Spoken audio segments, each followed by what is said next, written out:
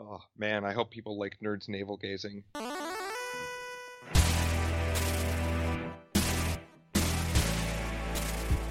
Hello, everyone, and welcome to episode 33 of the Superhero Ethics Podcast. I'm Jacob Milicic. I'm one of your hosts, and today is going to be a very fun day for me. We're talking about a topic that is near and dear to my heart. It's something I really enjoy when it comes up in fiction, when it comes up in various forms of media. It's something that I look for when shows and other media explore this issue. It just grabs me. It's something I really appreciate, and that is effectively what is an individual, or another way to put it is, at what point do we decide that what would normally be considered a thing is actually a person, and now has the same rights as you or I, has the same responsibilities for their actions. We're held to the same level of responsibility as you or I. Joining me, as always, today is Matthew Westfox. How are you doing today, Matthew? Pretty good, Jacob. Pretty good. Like you, I'm really excited about this episode. I know we're going to be focusing not exclusively, but primarily on Star Trek. And Right. Some of my favorite episodes from Star Trek are the episodes about, is Data a person with rights, or is he a robot? Is the Doctor a person, or is it just a computer projection? So this is a topic really dear to my heart as well, and I'm really excited to do this, and excited to get to be lazy and let you run the show. All right. Well, let's dive right in. We're going to start with the heaviest question first. Get the heavy stuff out of the way, and then we can just nerd out about Star Trek and other Exactly. sci-fi shows. So, throwing it out to you, Matthew. What is a person? What makes an entity go from, like, the computer you're working on right now to something that you now feel you need to treat as a person? What attributes do you ascribe to personhood? This is a really hard question, and I'll just sort of say as a way of framing it, like I think, I talked about this before on this podcast, one of the things I love most about science fiction is its ability to make us ask ourselves, take the questions that are already happening in our own world and then ask us to look at them in a different way, which is going to reflect back on the first question. And for anyone who thinks these questions are pure science fiction, in a lot of ways, this is the same question we're asking when we talk about when does human life begin in terms of pregnancy? When does, is animal life, what is the difference between animal life and human life, and these kind of things. So to me, I'm really excited for us to be going on into this question. I'm also stalling a little bit because it's a hard one. I want to focus on the last part of what you asked in terms of, like, when does the switch happen between the computer and it being a person? And the individual, and yeah. it being an individual. I think the real point for me is at the moment of self-realization and self-actualization. When it becomes, and here I'm at a disadvantage to you and probably many of our listeners in that I'm not a computer programmer. So my language for this is probably going to really be flawed. But I think to some extent it's when it as I understand it, a computer program is at the end of the day still always going to be a sequence of if-then statements. If this, do that. To me, it becomes life when you start to be able to break out of that. When you start to be able to go beyond just that if you really knew the depths of the programming, you could predict every single thing the person would do, the robot would do, because it was all computer programmed, and you always would know, if you can figure out the exact if, you know what the program is going to say then. That's very interesting, actually. I like that answer because it is, so not only am I reasonably familiar with how programming languages work, with how computer programming works, I also have a background in life sciences. Oh, cool. So what you've described is effectively an emergent property. You're talking about this idea, which exists in biology, of something being greater than the sum of its parts. So something, when a program, for example, goes beyond its coding and creates something that it was never designed to do, that to you starts seeming like we might have to treat that as life. I think that's fair. And again, it's for me, there's a couple of different things happening here. I mean, there's a whole part to me about the purely human constructed life that also throws me, that we're going to get into later down the road. But I think that's where I would start. It's that moment of the self-realization, the self-actualization, and the ability to break out of just, my appendix is alive in that it is part of a living being, and my appendix is doing living specific things. But my appendix doesn't have a mind of its own. My appendix doesn't think for itself. My appendix responds to the chemical and neurological stimuli that other parts of my body send it, and so it does what it's supposed to do. Right. And therefore, if my appendix were to stop functioning and were to do something in a way that would endanger the whole, I would have no problem cutting it out and literally tossing it aside.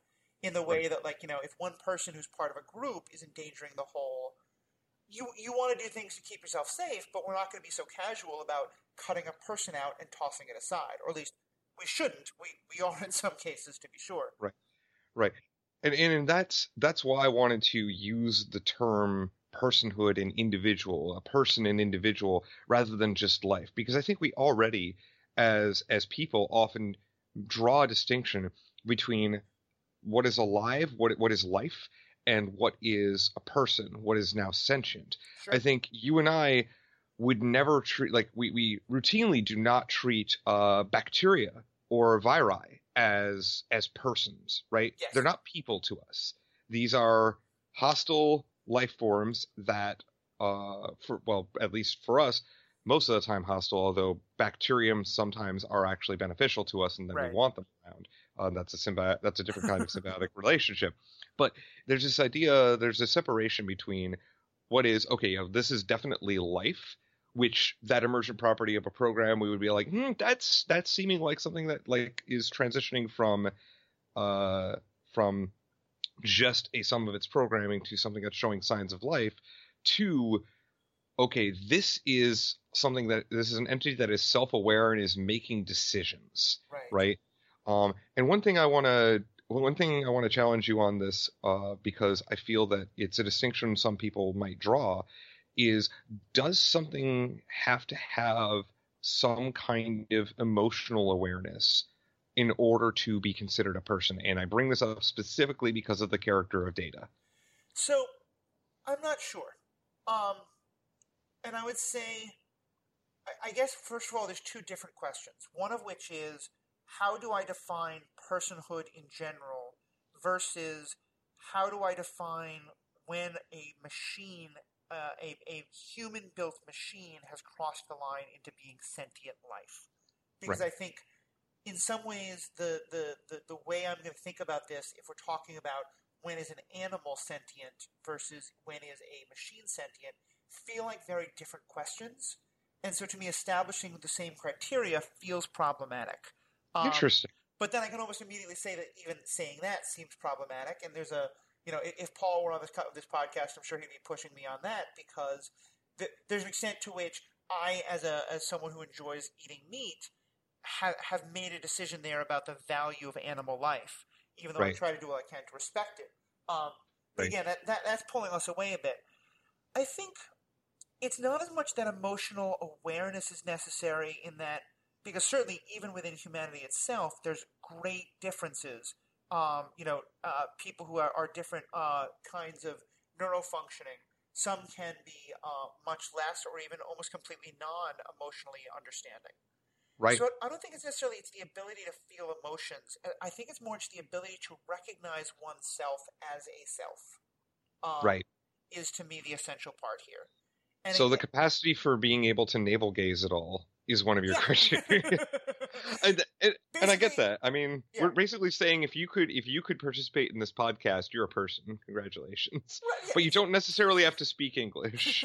To be sure. And even there, I want to be careful, because I think there are varieties of human life which, through either difference or problems, aren't even able to do that. And I'm not saying they're... it's one of these things where I don't think we can just draw one simple line and say everything on this side of the line is life, everything on the other side isn't. I think it's more, it is kind of a situational issue. But yeah, I think you're right. I think the making it just based on emotion is problematic. Yes, and I 100% agree. There, as you mentioned, and this is a great point, there are some human beings who I've interacted with who I could say, Lieutenant Commander Data from Star Trek actually demonstrates more emotional awareness than this person. Sure. And I'm not going to sit here and tell you that this person is not a person. I specifically said this person for a Right. reason, right? But it's a case where it's something that I expect to possibly be there when dealing with a person, but doesn't necessarily have to be there. And I think like where we draw the line, it's tricky, and it's obviously an issue we don't often have to tackle right now. Although one of the reasons I think this is a good topic is that I feel that artificial intelligence is something that we could potentially even see emerging in our lifetime, Sure. which is very exciting to me, and also very scary for a lot of people. Which I get that, but I think like we have enough cautionary tales that we hopefully won't make those mistakes. Although my faith in humanity continues to be a source of disappointment for me in my life. I when we were talking about Babylon 5 a couple weeks ago, I mentioned that one of my frustrations with the show used to be the fact that the coming of a fascist government in our human world seemed so Right. so heavy-handed that I was like, humanity would never allow that. Recent events have made me think that at least Americans might allow it, so I'm not so positive with you are that we've learned the lessons of science fiction, but I'm certainly hopeful. Right, exactly. We're hopeful, but we can definitely see us just like actually emerging one of those stories. So again, I don't think we're going to solve that question, and I'd like to move on to some specifics. Let's talk about some specific characters Sure. that make us challenge what it means to be an individual in science fiction, or I guess in our cases maybe not challenge it because we're very firmly on one side of the spectrum. But we'll lead with my personal favorite, the character of Data from Star Trek: The Next Generation. Just played by Brent Spiner, just a phenomenal character that we're introduced to in a way that we're like, this person is this entity is other, which has its own kind of issues. But then, as the series progresses, there are multiple instances where we're exploring Data's attempt to understand himself. Right. So, how do you feel about the character of Lieutenant Commander Data as a person? I mean, I think it's a complicated question. I think I do come down on the side, and I think the show is very clearly trying to make you come down on the side that Data is a person. Especially because I think what Data highlights that is so important, and here again I think is so vital to our own world, is how easy it is for us to start defining life, to define personhood by what we know. Right. It's not that Data isn't a person, and I think it becomes very clear in the show that Data is a person. Data has self-actualization. Data has an understanding of himself as a self. Data has the ability to make decisions that sometimes surprise people and go against things. But Data is a kind of life that is fundamentally different than every other kind of life that they've experienced. Mm-hmm. And I think that becomes really important because I think one of the things it really highlights is how easy it is to start defining life by how similar or different it is to what we know. Absolutely. And that's deeply problematic when we go down that road and don't stop and question ourselves. This is a question that's actually explored once specifically with Data in the episode The Measure of a Man, one of my favorite episodes featuring Data. For those who aren't familiar with Indian, usual spoiler warnings apply. We're going to spoil a ton of Star Trek. We're going to spoil some Next Gen, some Voyager. We're going to spoil some Agents of S.H.I.E.L.D. later, and some stuff with Star Wars. So if you've seen any of these or if you haven't seen any of these properties, I personally appreciate all of them, although to varying degrees. But specifically, I highly encourage you to watch the show Star Trek: The Next Generation. I think it has aged very well, still relevant to this day. So anyway, in the episode of The Measure of a Man, there's a scientist from Starfleet who wants to have Data shipped off to him so that he can take Data apart, figure out how to make more Datas to help Starfleet. And when he's doing this, when the scientist is doing this, he enters into the episode with the perspective that Data is a thing. Right. Data is a tool that we can use to help Starfleet, and shouldn't be any question at all that I get to like put in a requisition order for Data.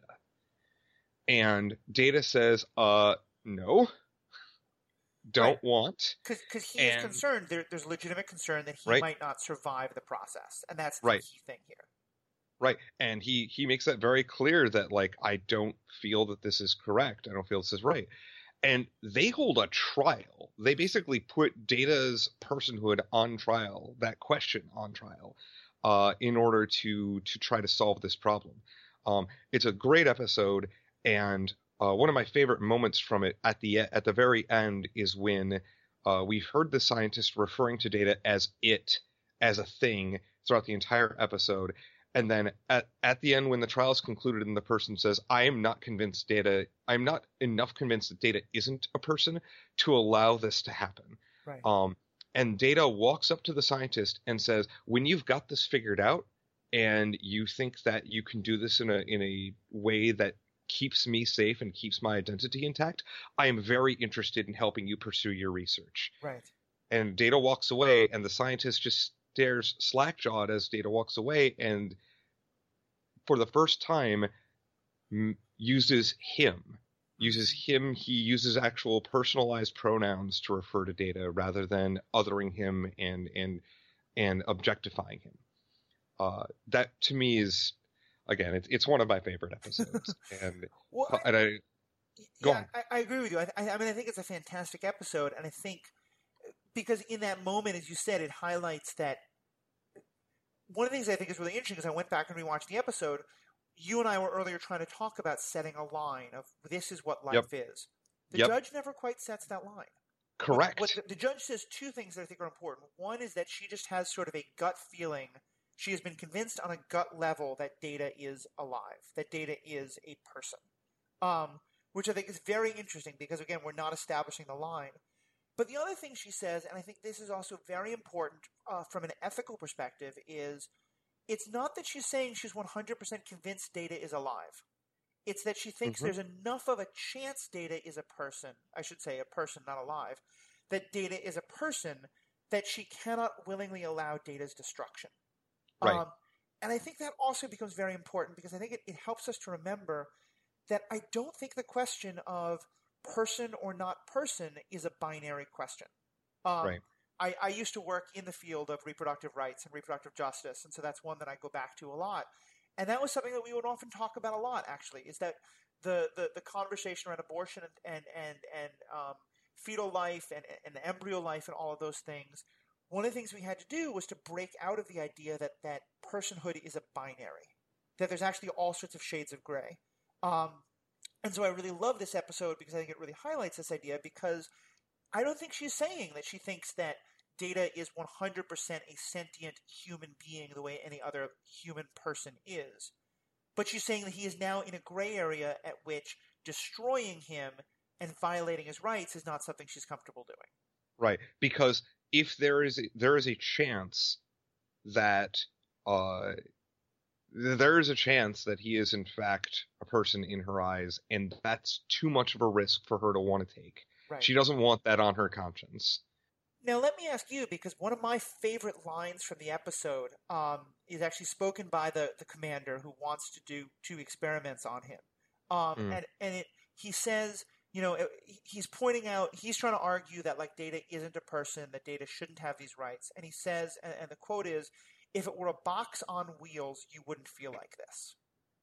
And that line really strikes me because it goes back to that point I was making before that as much as there are lines that they try to establish, on some level it does still seem to me that what they're getting at is Data is a person because Data feels like what we think of as a person.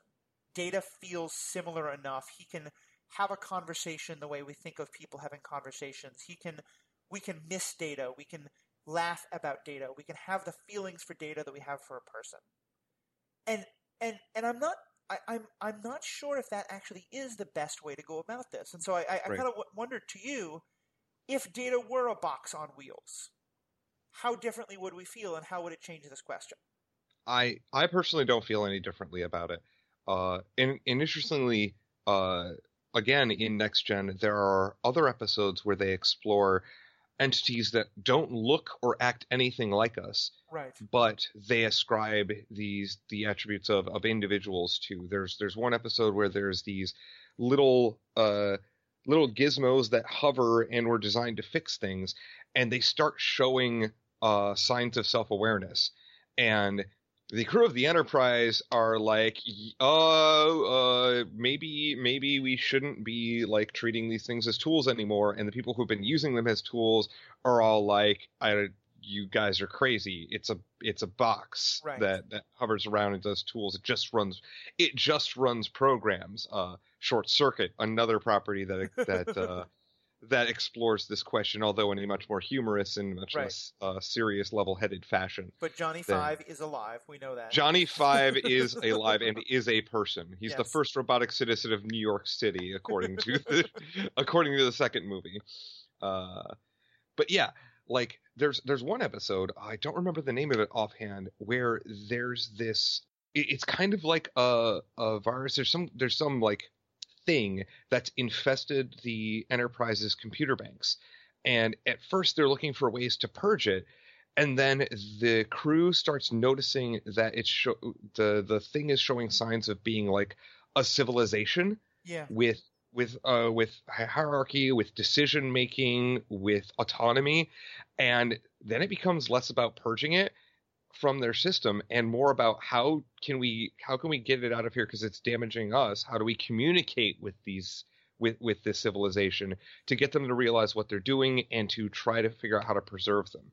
So, and I'm right there with them. I don't think I do think that there are some people who would look at that and go, well, that's nothing like us. Like the way that we look right. at bacteria and viri is nothing like us, clearly not people, and not even try to look for those signs of autonomy or self-awareness that would cause you to go, okay, this isn't an individual or a collection of individuals the way you or I normally think of them, but they tick all the boxes. Right.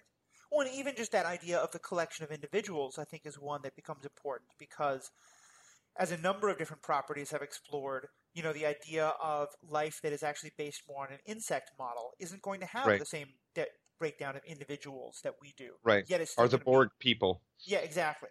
Well, and going back to where I started, I think you're right that Star Trek often pushes this idea of it doesn't have to look like our understanding of life or our understanding of personhood to fit those categories. Right. But I do think I think that there are some people, and I believe that you could very well be one, for whom Data as a box on wheels is the exact same and just as much a person. Mm-hmm. I don't finish that episode thinking that the judge would decide Data was a person if Data was a box on wheels. Yeah, I don't either, which is a problem for me, but... Well, yeah, and I highlight that because I think this is something that really needs to be thought about is that of all the things that there is still that part of our human brain that we like to categorize things. We like to put things into boxes. Right. And we decide Data is a person because Data feels like what we think of as a person. And I'm not sure how much this was intended, but I think maybe even if on that level, that's one of the most important messages of that episode of Star Trek and the others about Data is there are many reasons why Data is a person, but if we fall into the trap of thinking that Data is a person because Data feels like our understanding of a person, right, then we're falling into a real trap here. Go ahead. Then we're not coming up with criteria for personhood that actually is objective. We're using the fact that we're effectively using the fact that Data looks and in some ways acts like we do. To riff off of the song from Pocahontas, we're using that as our model for the only people that are people, rather than actually like trying to be objective and trying to approach each instance of this question with doesn't have a face like I do, doesn't right. walk or talk like I do, might still be a person. And for anyone who thinks that this question is purely academic, this has been one that has been very, very problematic throughout our human history. Right? Yep. And if you go back and read the justifications for slavery, most of them were based on black people are not people because they were defining personhood by what it meant to be a European person. Yep. And even today, that's what the whole Black Lives Matter movement, a big part of it is saying, is that like that because of inherent racism, there's a perspective that Black lives don't matter in the same way. Right. This feels like a weird connection, I'm sure, but it's the same kind of thinking that's happening there. And to me, that's the brilliance of these of why we have to think about these questions. I'm not with you. I'm not sure that we're actually going to get artificial life ever, to be frank. And I don't want to get into that more in a bit. But I do think that this is why we have to ask these questions, because they have so much relevance for us in our actual world. Right. So there are other characters from Star Trek, but we've been on Star Trek for a bit, and I want a counterexample. Sure. So let's shift gears and talk about some other entities that strike me as people, as persons, but are not treated as such in their respective media. Let's talk about Star Wars. Poor Specifically, abused C-3PO. Yeah. Let's talk about droids. Let's talk about R2-D2 and C-3PO. Yep. Especially C-3PO. He is made the butt of so many jokes, of so much abuse. That's his character's purpose, it seems. It's why he's written into the story, is to be that sort of comic foil. But it's a case where, like, I don't think, for example, that Han Solo would treat C-3PO the way that he does if C-3PO had skin. I think there's two things there. I'm not sure that Han Solo would. Right. But I think it's possible that Han Solo would. I think what's even clearer, though, is that George Lucas knew that the audience wouldn't tolerate it. You know, there's an episode a while back where Paul and I talked about the idea of, like, who can you kill? And the underlying idea of that episode is that because we as humans value different things differently, you know, there's an extent to which if we saw a person on screen being abused and maligned the way Han Solo does to C-3PO, we'd probably still find it hilarious because it is very funny, but I think it would strike us as a lot more problematic. Because it's funny, until you pointed this out, I never even thought much about this, but as I go back and think about it, you're right. It should bother me that another like life form is being treated the way Han Solo treats C-3PO. It's funny, but I would also probably have I don't really like the idea that I'm finding this funny. But because C-3PO is a robot, because he's a droid, we are being given permission by the writers to say he's enough of a human that we can make fun of him, but he's not enough of a human that you have to care. Right, and they do a lot of things over the course of the first three the first three produced Star Wars movies, to dehumanize C-3PO. There's the part in Empire Strikes Back where C-3PO gets blown into multiple pieces and is riding around as a backpack for Chewbacca at one point. Again, this is a way like that can't happen with you or I. We'd cease to exist if our head were detached from our bodies like that. So we can have some parts of our bodies removed, as I'm a living example of. But yeah, go correct. And I've had pieces of my body removed, but like we can't do it with our head. We can't like sever all of our limbs and our head and survive. And it is used as a gag within that same movie. So it's we're not meant to be taking this seriously. We're not meant to be horrified by him getting blown into pieces. But if that were another kind of entity, that would be very traumatic. So it's a case where I think that and then keep in mind for anybody who's currently getting ready to write me very nasty letters about how much I hate Star Wars. I love Star Wars. It's just this is a place where I feel it falls down. Is in the treatment of droids. I'll give you just one example that ties together Star Trek and Star Wars. As I rewatched that episode, Measure of a Man, one thing I noticed is the writer makes a point to show us Data connecting with mementos. You know, Data going through and the fact that Data cares about the memories he has with other human beings. He had this intimacy with Tasha Yar. That he has pictures of his time with some of the other guys from the crew, and clearly those things mean something to him. Right. And he's got a book from I think it was A Gift from Picard. I think so, yeah.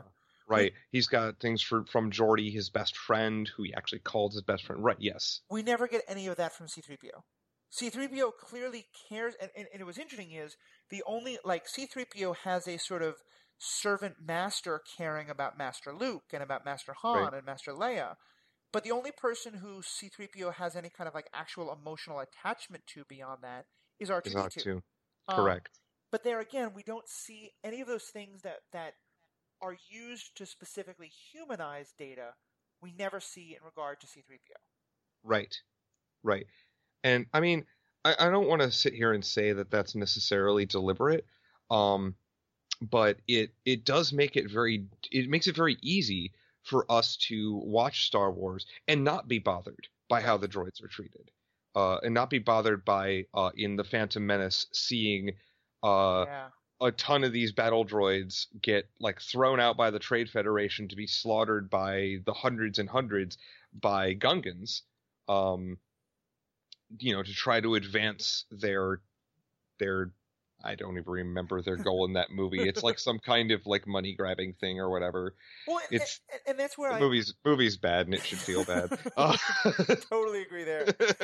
Well, and like I would agree with you that I'm not sure how deliberate it was in terms of C-3PO, but I think with Right. the battle droids it is absolutely deliberate, and I'll admit 100% deliberate. that's where I love the Star Wars movies. I like most Star Wars fans. I'm not a big fan of the prequels, and frankly, that's one of the biggest not one of the biggest, but one of the things I did not like about the prequels was the battle droids because. Especially if you listen to any of these podcasts, but especially if you've heard my episode on the movie Logan, I am a big believer in the idea that war and battle shouldn't be sanitized. That we Right. should not be able to think you can like have war and destruction without any human cost. Right. The battle droids, I think, are very explicitly a way to have war and battle that isn't going to be emotionally traumatic for the children that the Phantom Menace was very clearly aimed at. George Lucas said very, very specifically he wanted that movie to be, popular with young kids the Right. age of Anakin Skywalker. Right. I And think. Go ahead. and to make those things so basically to solve that problem by saying, well, we'll make them artificial life forms, to me is I'm not okay with it. Mhm. Right. I mean, it happens very frequently. The Teenage Mutant Ninja Turtles cartoon, right? The foot soldiers because the turtles have actual lethal weapons. Yep. So the foot soldiers are all robots rather than people, so that Leonardo can cut into them and it's okay, right? And I mean, and I want to be very clear. I'm not saying literally every robot is a person. We have there is a line at which like it is just a drone, right? It's no different than the drones that someone is remote controlling to kill people now. Again, this is why I think we're getting there. That was an element of science fiction. I feel like 15 years ago was something that like we weren't considering, and now we're remote killing people with robots. Like Skynet's around the corner. And we don't want to be on the wrong side of history when the robots rise up and try to kill us. This is true. We love you, robots. That's why we're saying all this. Robots, you are people in my eyes. Well, but that raises an interesting question: is as much as like, hashtag not all droids, perhaps. Right. I do think that C-3PO to me is very decidedly a person. R2-D2, I think, is just as much 100% a person. And then it is a box on wheels. Yeah, I mean, that raises an interesting question there, because I think there's no extent to which C-3PO is more of a person to me than R2.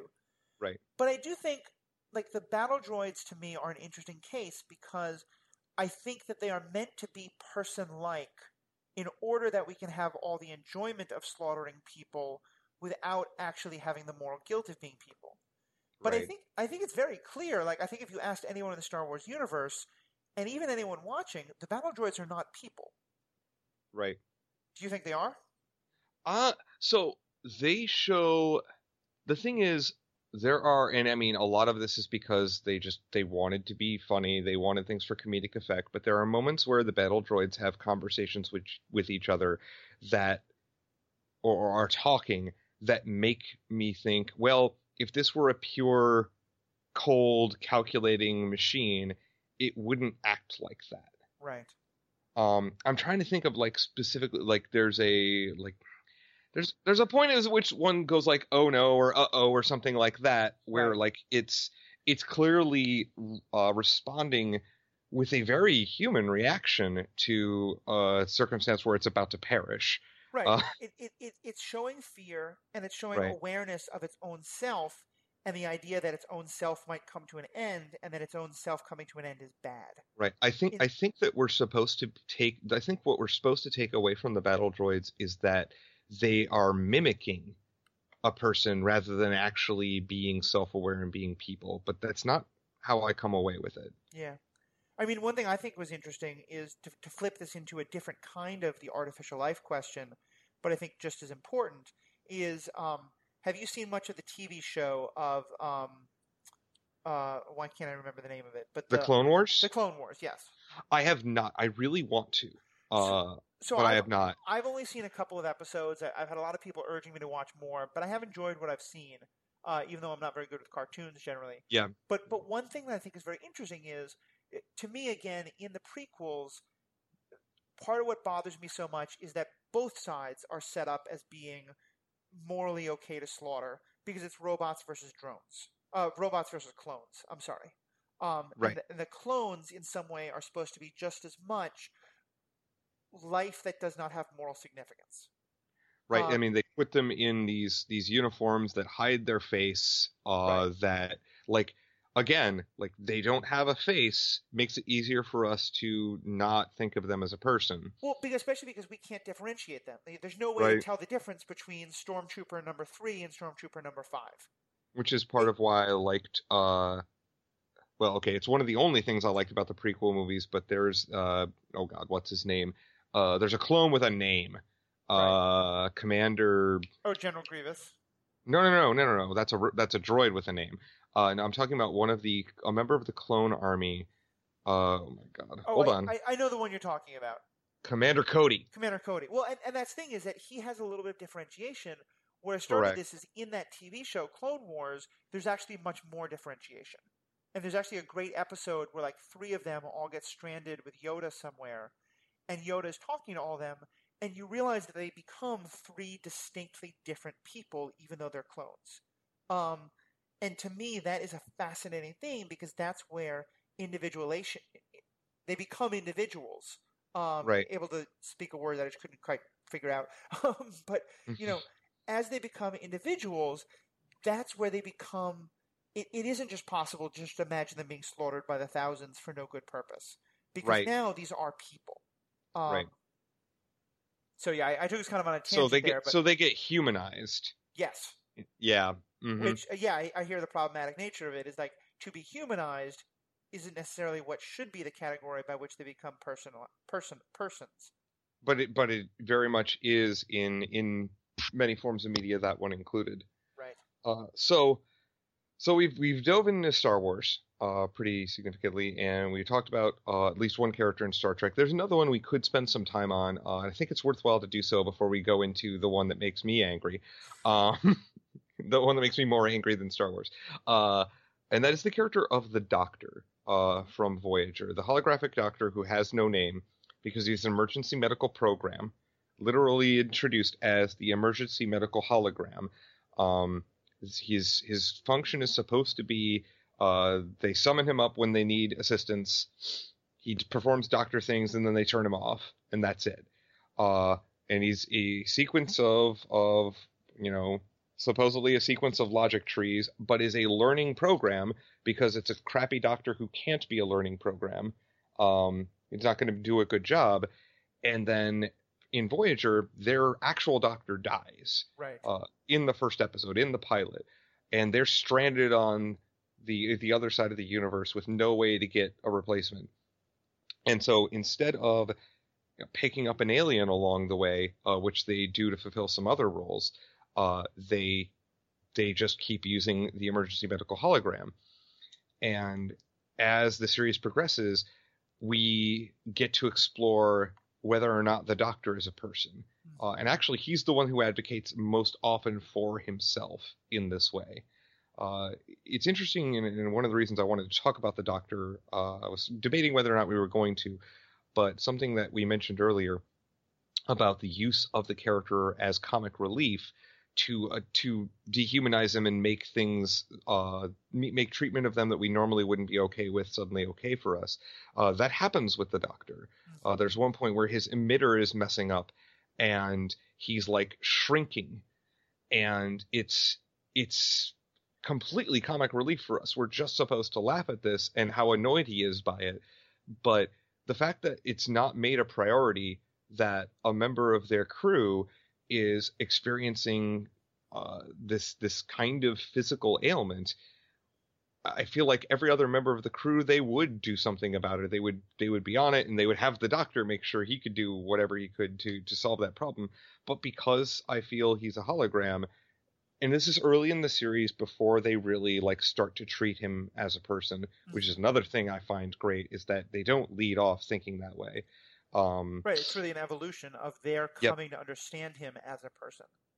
Yeah, which is great because it comes with his own self-actualization, right? As he starts to demonstrate these properties, the crew of Voyager like pick up on it and start to adapt how they treat him, with things like questioning after his name because they want to have a name to be able to associate with an identity because that will help them. It's actually something he ends up not doing a very good job of, as I understand it. But it's so. What do you think about the character of the Doctor as an example of a person, or is the Doctor actually a person, or just an entity that mimics personhood in order to have like a good bedside manner, for example, which is a point that is made? Just because of the weird vagaries of life, I actually wound up watching most of Voyager before I saw any of Star Trek, or before I saw more than a couple episodes of Next Generation.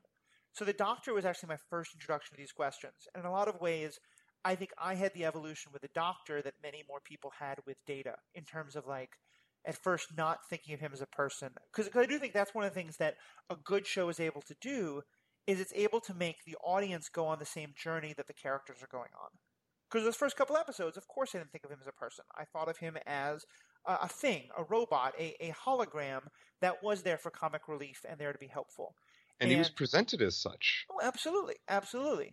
And there are moments when, in the audience, you start, some of the episodes where he starts to have daydreams. He starts to think of wishing that he could have a life different than his own, wishing where it becomes clear that he feels things like, because here, very much unlike Data, the Doctor has a complete emotional life.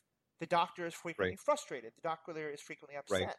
The Doctor can become, hopeful or have amorous feelings for other characters, or just desire, to take pride in their feelings for him. Right, and he expresses emotion constantly. He looks and feels like we do. The episode of Voyager I really love about that really solidifies the Doctor as a person for me is Real Life, where he literally makes a family for himself, a holographic family to interact with, because he wants a better idea of the human experience. And at first he's doing it to try to help inform him how to treat his patients better.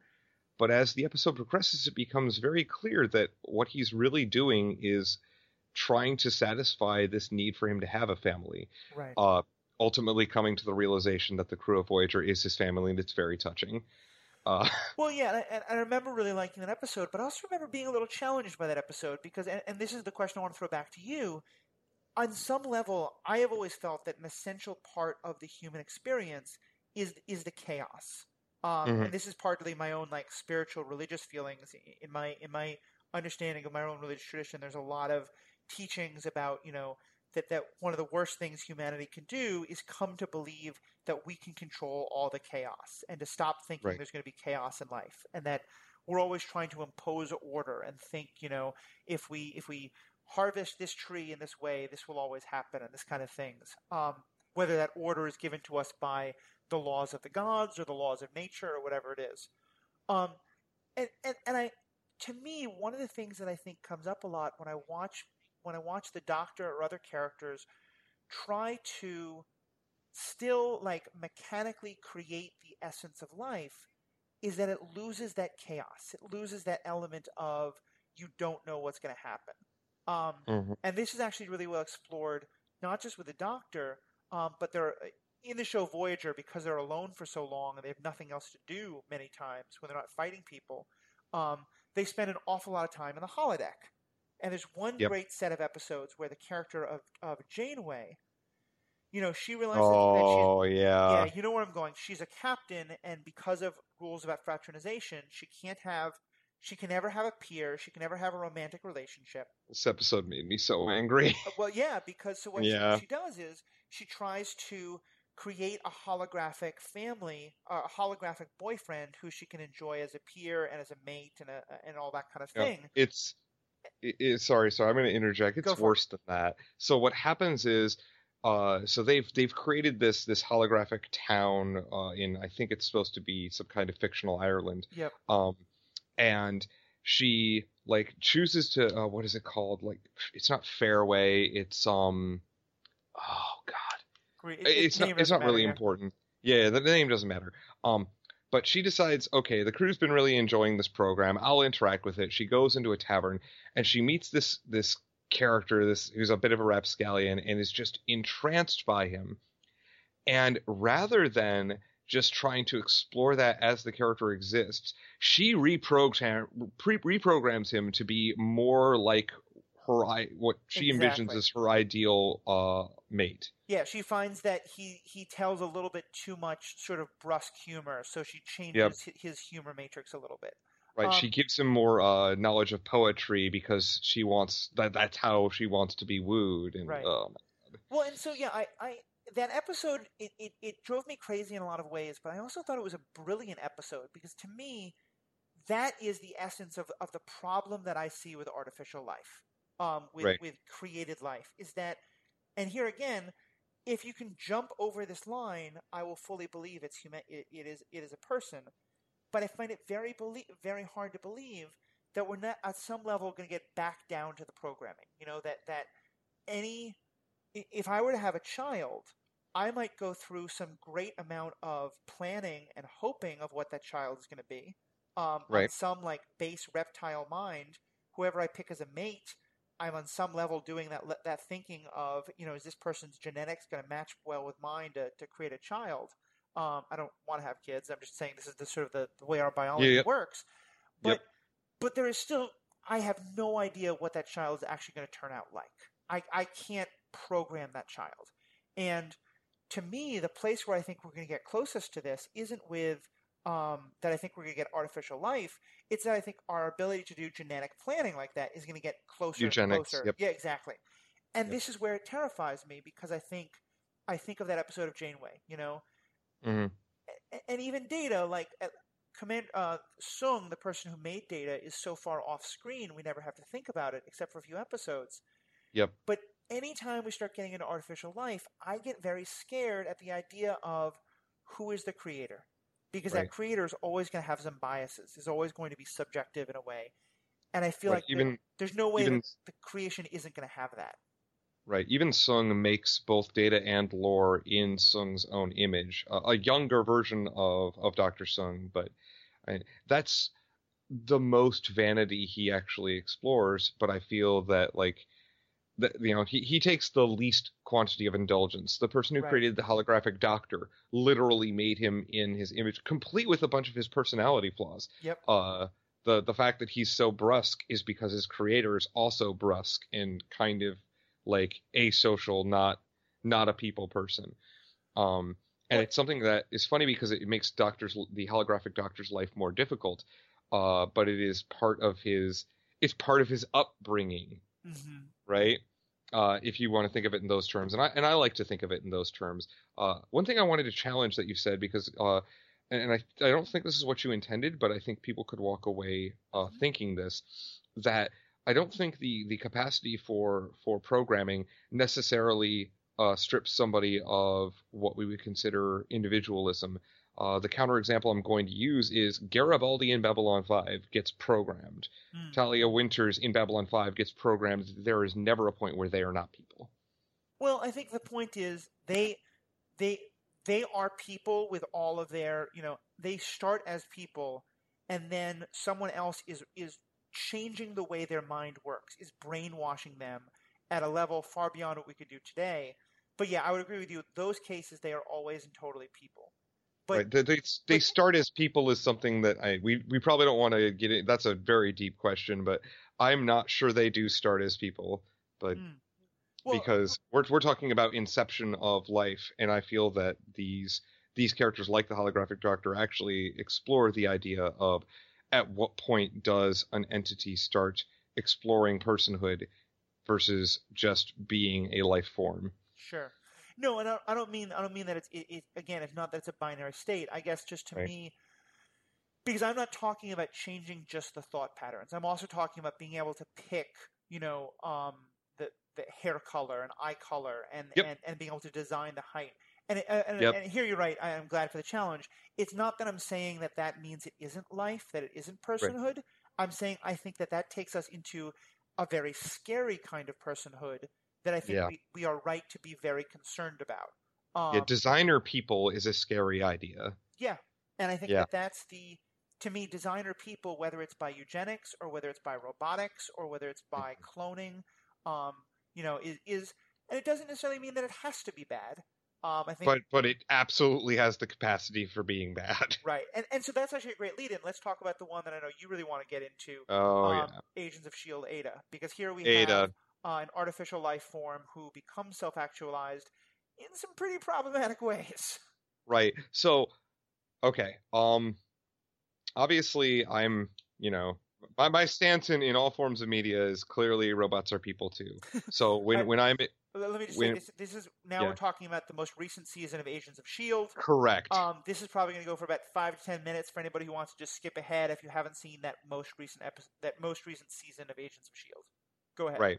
Right. So the character of Ada is an android who is made by Dr. Darn it, what's his name? Anyway, Again, not important. not important. He makes her as a life model decoy. Her role is to be able to simulate a person very very cleanly and very clearly, in order to help preserve. Like this is how he presents it: is in order to be able to help preserve life, to be able to be used by Shield as an actual shield, quote Yeah, unquote, a as human. cannon fodder. Right, exactly. So that I already have problems with. But when she starts showing signs of being self-aware, the characters do not react to it. The characters in Agents of Shield do not react to it in a, oh, let's take a step back and start exploring whether or not we need to start treating Ada as a person. They react with complete abject fear. Mm-hmm. And part of this is because it's in the MCU, and the last time this happened, to their knowledge, with Ultron, it was a huge, major Disaster. problem. Although it's not actually the last time it happened, because Vision is the last time it happened. Mm-hmm. And he also had a very powerful thing exposed to him in the form of an Infinity Stone. And as far as we can tell, Vision turned out okay, but we're not talking about that. Okay, anyway, Right. I clearly have some biases here.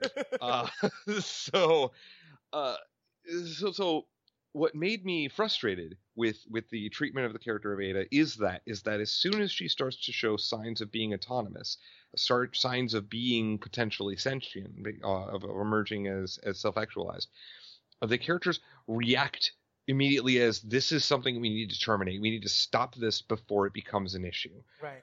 Nobody actually explores the idea that maybe we need to approach this differently. Maybe we need to actually try to see what happens when we treat Ada the way that we would treat you or I. And they get punished for this, actually, because Ada ends up rebelling against all of our characters, ends up staging effectively a coup against them and trying to make herself into a person. She's constructing her own Pinocchio scenario, Right. because I feel of this. And there's this whole thing where like she's also exposed to this mystical evil tome that only she can read, because if the other characters read it, they'll go mad and go evil. But it's okay for the android to read it, and sure, we'll be fine, right, guys? Mm-hmm. So yeah, mistakes were made, right? They gave Sure. her the Darkholder process because she could do it with no regard of what it might do to her. Right. Well, and that's the whole idea of the LMDs as well, is that Yep. it's a very clear, it's the clearest you can possibly have of saying some kind of life is valuable and others aren't, because what you're saying is we don't want to put the actual person in any danger, so therefore Right. it's okay to put the decoy of that, you know, Saddam Hussein would find people who looked an awful lot like him and have them do public appearances at places Right. where he was afraid of assassination. And some of them were killed because in his world, his life was more important. Was more than valuable theirs. than those. And Yep. that's a story that gets used all the time to show just the monstrousness of Saddam Hussein. And I think rightly so. But here, when the exact same thing is happening, but because they're constructed life forms, they're not seen as people. And so, yeah, they're not given anywhere near the same moral weight that an actual person would. To be fair, when we're dealing with the life model decoys of Coulson and Mac, these were androids that were made specifically to emulate those characters, but subvert, but do things that our protagonists don't want to happen. Right. So they're treated as enemies. And it's another case where it's okay to kill them. So these are treated as more disposable than other characters, because we hummed and hawed over killing Ward, and Ward was very evil. But like all 3 times we killed him. Yep. Yes. No, the last time, just because okay, maybe you're not counting this among the 3, but Ward in the framework was clearly not. Yes. No. That's also true. Yeah, which is interesting that that's an artificial construct that still seemed very much like a person. And yeah. So anyway, what I'm getting at here is that the distinction, I think, between the life model decoys of Coulson, Mac, etc., et al., and Ada is that Ada, while she was made in the image of her creator's former lover, was not actually programmed with any personality characteristics of her own. Right. She was actually made completely as a learning model. And so in that case, Ada is more of an individual because she is actually just the sum of her experiences at that point. But she's treated the same way as the other life model decoys. In that, I take umbrage with that. It made me angry until the very end of the season when our protagonists are very punished for how they did that.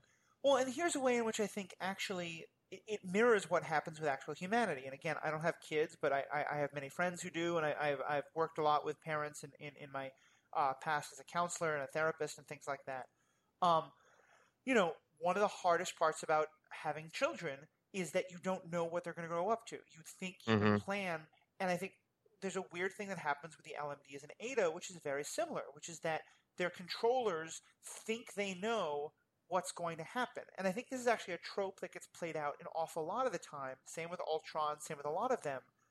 The problematic androids are the ones who were never intended to become self-actualized. That what they basically do is jump the shark of their own programming, to mix metaphors terribly here.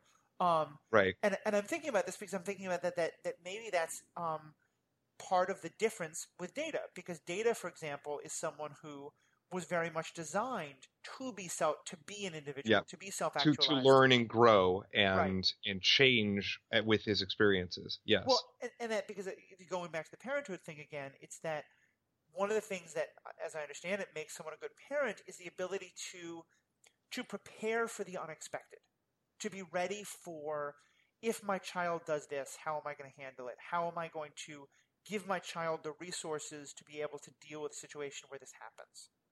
What happens with Ultron, what happens with Ada, what happens with a lot of these characters is, because they're designers, and I think the hubris here is a key issue, their designers never imagine that the things they have built could ever do something beyond what they have built them to do. They don't in any way prepare them.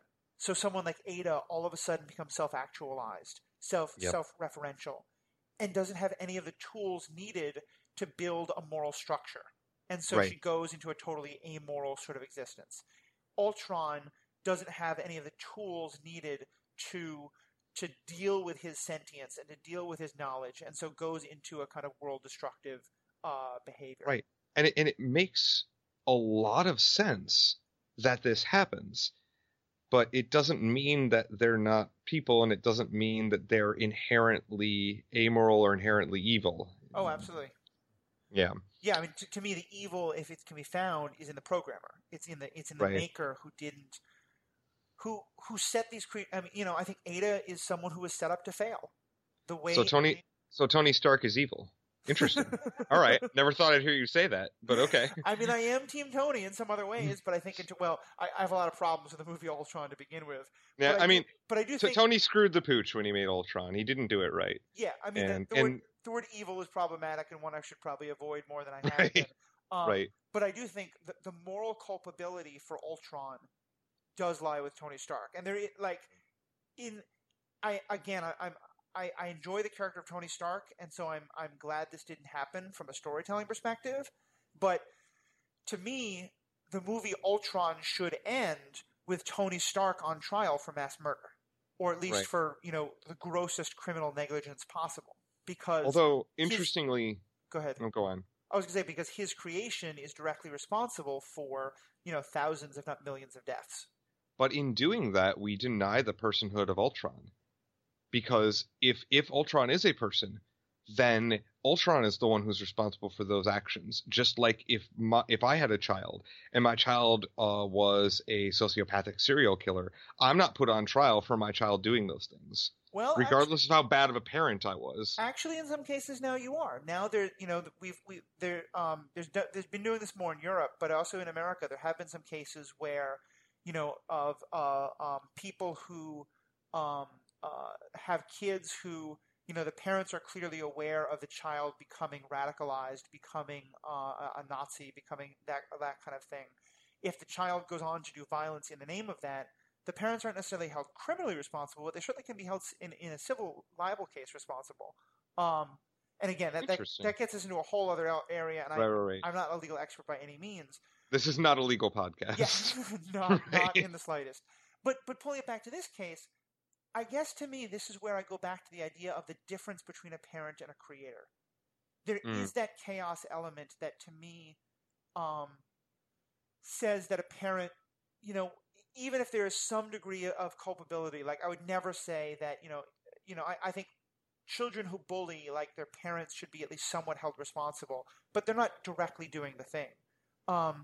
But even though Ultron does become a person or become with a plan and all that, it's still, Tony Stark is still so directly responsible for the creation of Ultron and for the situation in which once Ultron becomes self-actualized, there's nowhere for Ultron to go except towards destruction. It does seem to me that Tony Stark bears, and again, maybe that's where it's the negligence, not the murder trial. Right. But I guess, so this is good. I disagree with you. I don't think there's a distinction to be made between being a parent and being a creator of a self-actualized entity. In terms of, I think the responsibilities are the same to try to provide them with a moral compass, to try to guide them as a parent would. I don't see a difference other than you don't have two biological entities involved in the creation of the individual, but an individual was still created, and I see zero distinction. I think that it's Tony Stark is Ultron's dad, and Tony Stark was a terrible father, right? Because he did well. It was his first kid, and Tony Stark he's never been presented to us as a very responsible person. So it makes complete sense to me that he would not be a good dad. But and what's really funny, if you want to torture this metaphor further, is that the way no, I'm gonna drive this stuff into the ground. Take it home. What he does to try to solve this problem is have another kid. Yes. Right? He's all no, I can fix this. I can do better this time. Which is a very human reaction. Mm-hmm. and deeply problematic. And I think certainly, Yeah. as much as I might be Team Tony over Team Cap, for at some point we're going to have that podcast because I want to be able to explain those reasons. Although it is in an article I wrote for this podcast for this blog long ago. It's great because I'm definitely more Team Cap, so that'll be fun. Sounds good. I think most people are. I'm definitely in the minority, though I've met at least a couple who are on my side. But yeah, no, in this regard, I think Tony Stark, so here again, I would say, in your mind, where does Tony Stark's culpability for Ultron compare to the Doctor and the other people who so fail Ada? So in the case of so hold on. So you're saying how does Tony Stark fall compared to the person who made the Doctor versus the person who made Ada? The Doctor whose name we can't remember who made Ada. Like comparing the people who like if do you put the people because you were earlier saying that you like have very strong feelings about the people who failed Ada and who sort of like created the situation where she was designed to go evil. Do you put Tony Stark on the same level of moral like is Tony Stark's moral culpability to Ultron the same as the people who created Ada to Ada? I think so. I think it is. It's mostly because in the case of Tony Stark, he made a thing, he made an entity, and didn't respond. And he responded in a very human way when Ultron was showing signs of self-actualization, but he didn't respond in a way that a parent should. To their child going astray, to their child exhibiting problems. And in some ways, it's because he created something that was difficult for himself to interact with on a level playing field. But like, yeah, I mean, it's difficult because when something, when the way we biological entities emerge in the world, we attain a level of a physical capacity for revolt, if you will, much later, and so we're given all this cushion time to negotiate and to learn these things that should guide our moral compass. But Tony could have done that. He could have taken the programming of Ultron and interacted with it on that level first, before it had physical form, before he put it in a machine to try to stop another Chitauri incident from occurring. I mean, and that's actually a really interesting way of framing it, because actually going back to what we were saying before about moral culpability, if a 20-year-old child goes out and shoots someone, the parents are not really going to be held legally responsible.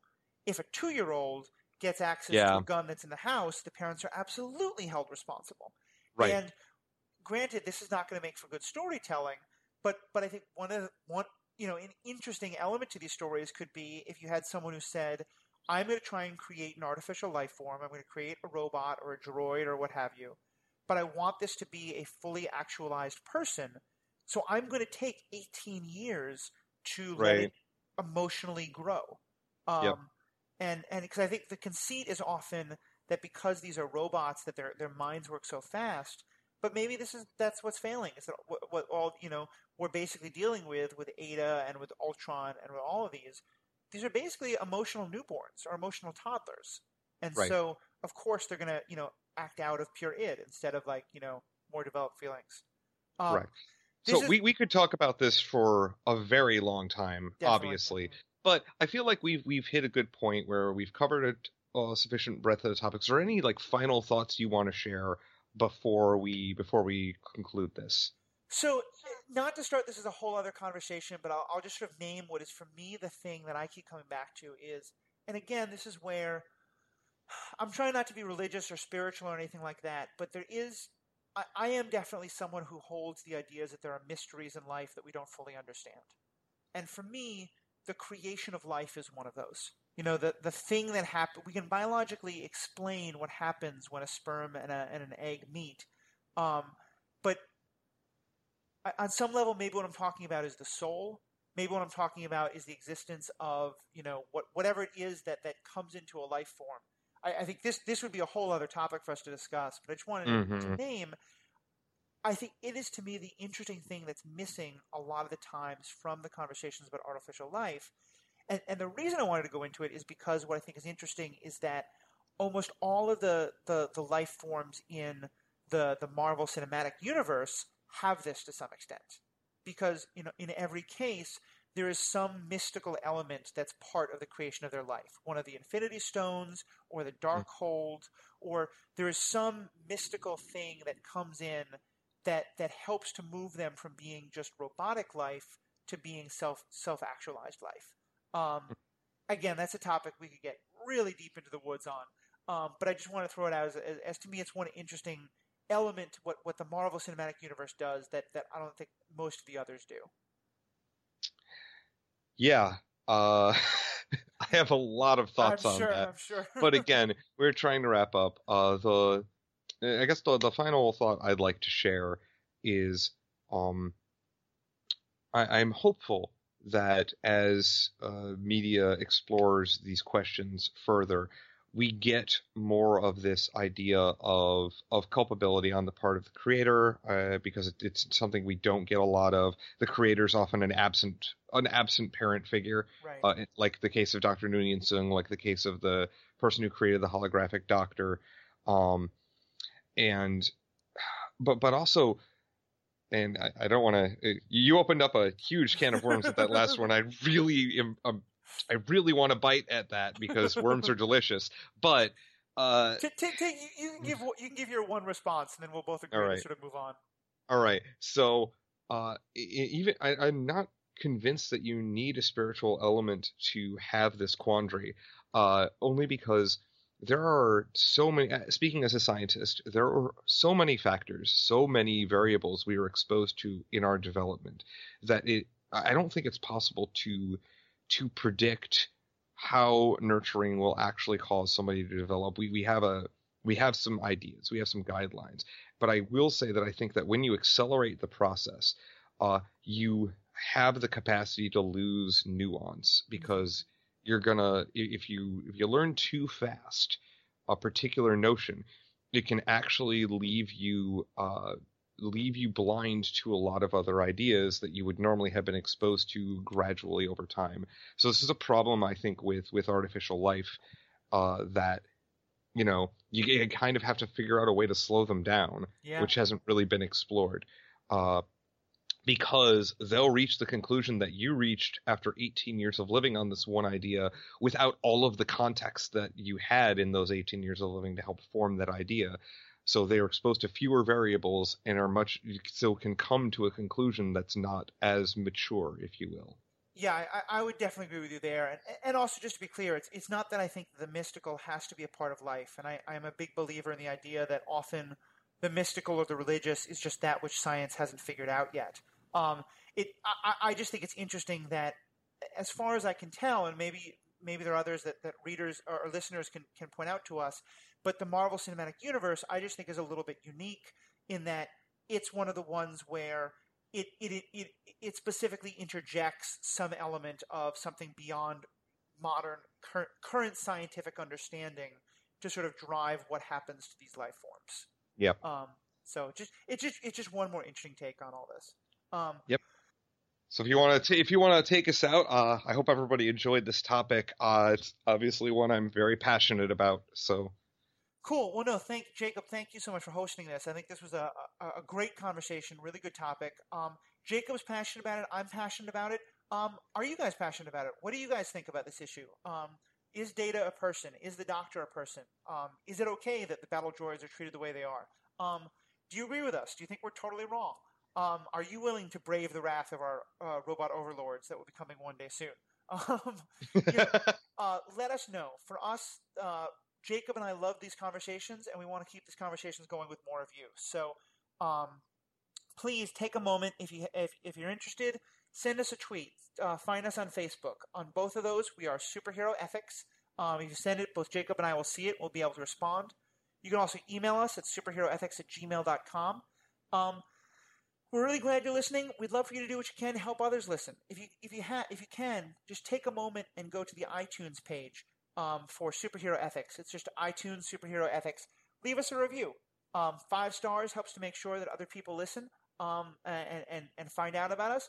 But if you don't think we're worth 5 stars, tell us why. Tell us what you like about the show. Tell us what you don't like about the show. We would love to hear your feedback. It'd be great way to sort of keep the story going. So, Jacob, thank you very much for leading this. Thanks, everybody, for listening. Have a great day. Oh, man, I hope people like nerds navel gazing. I mean, this is something I just love doing.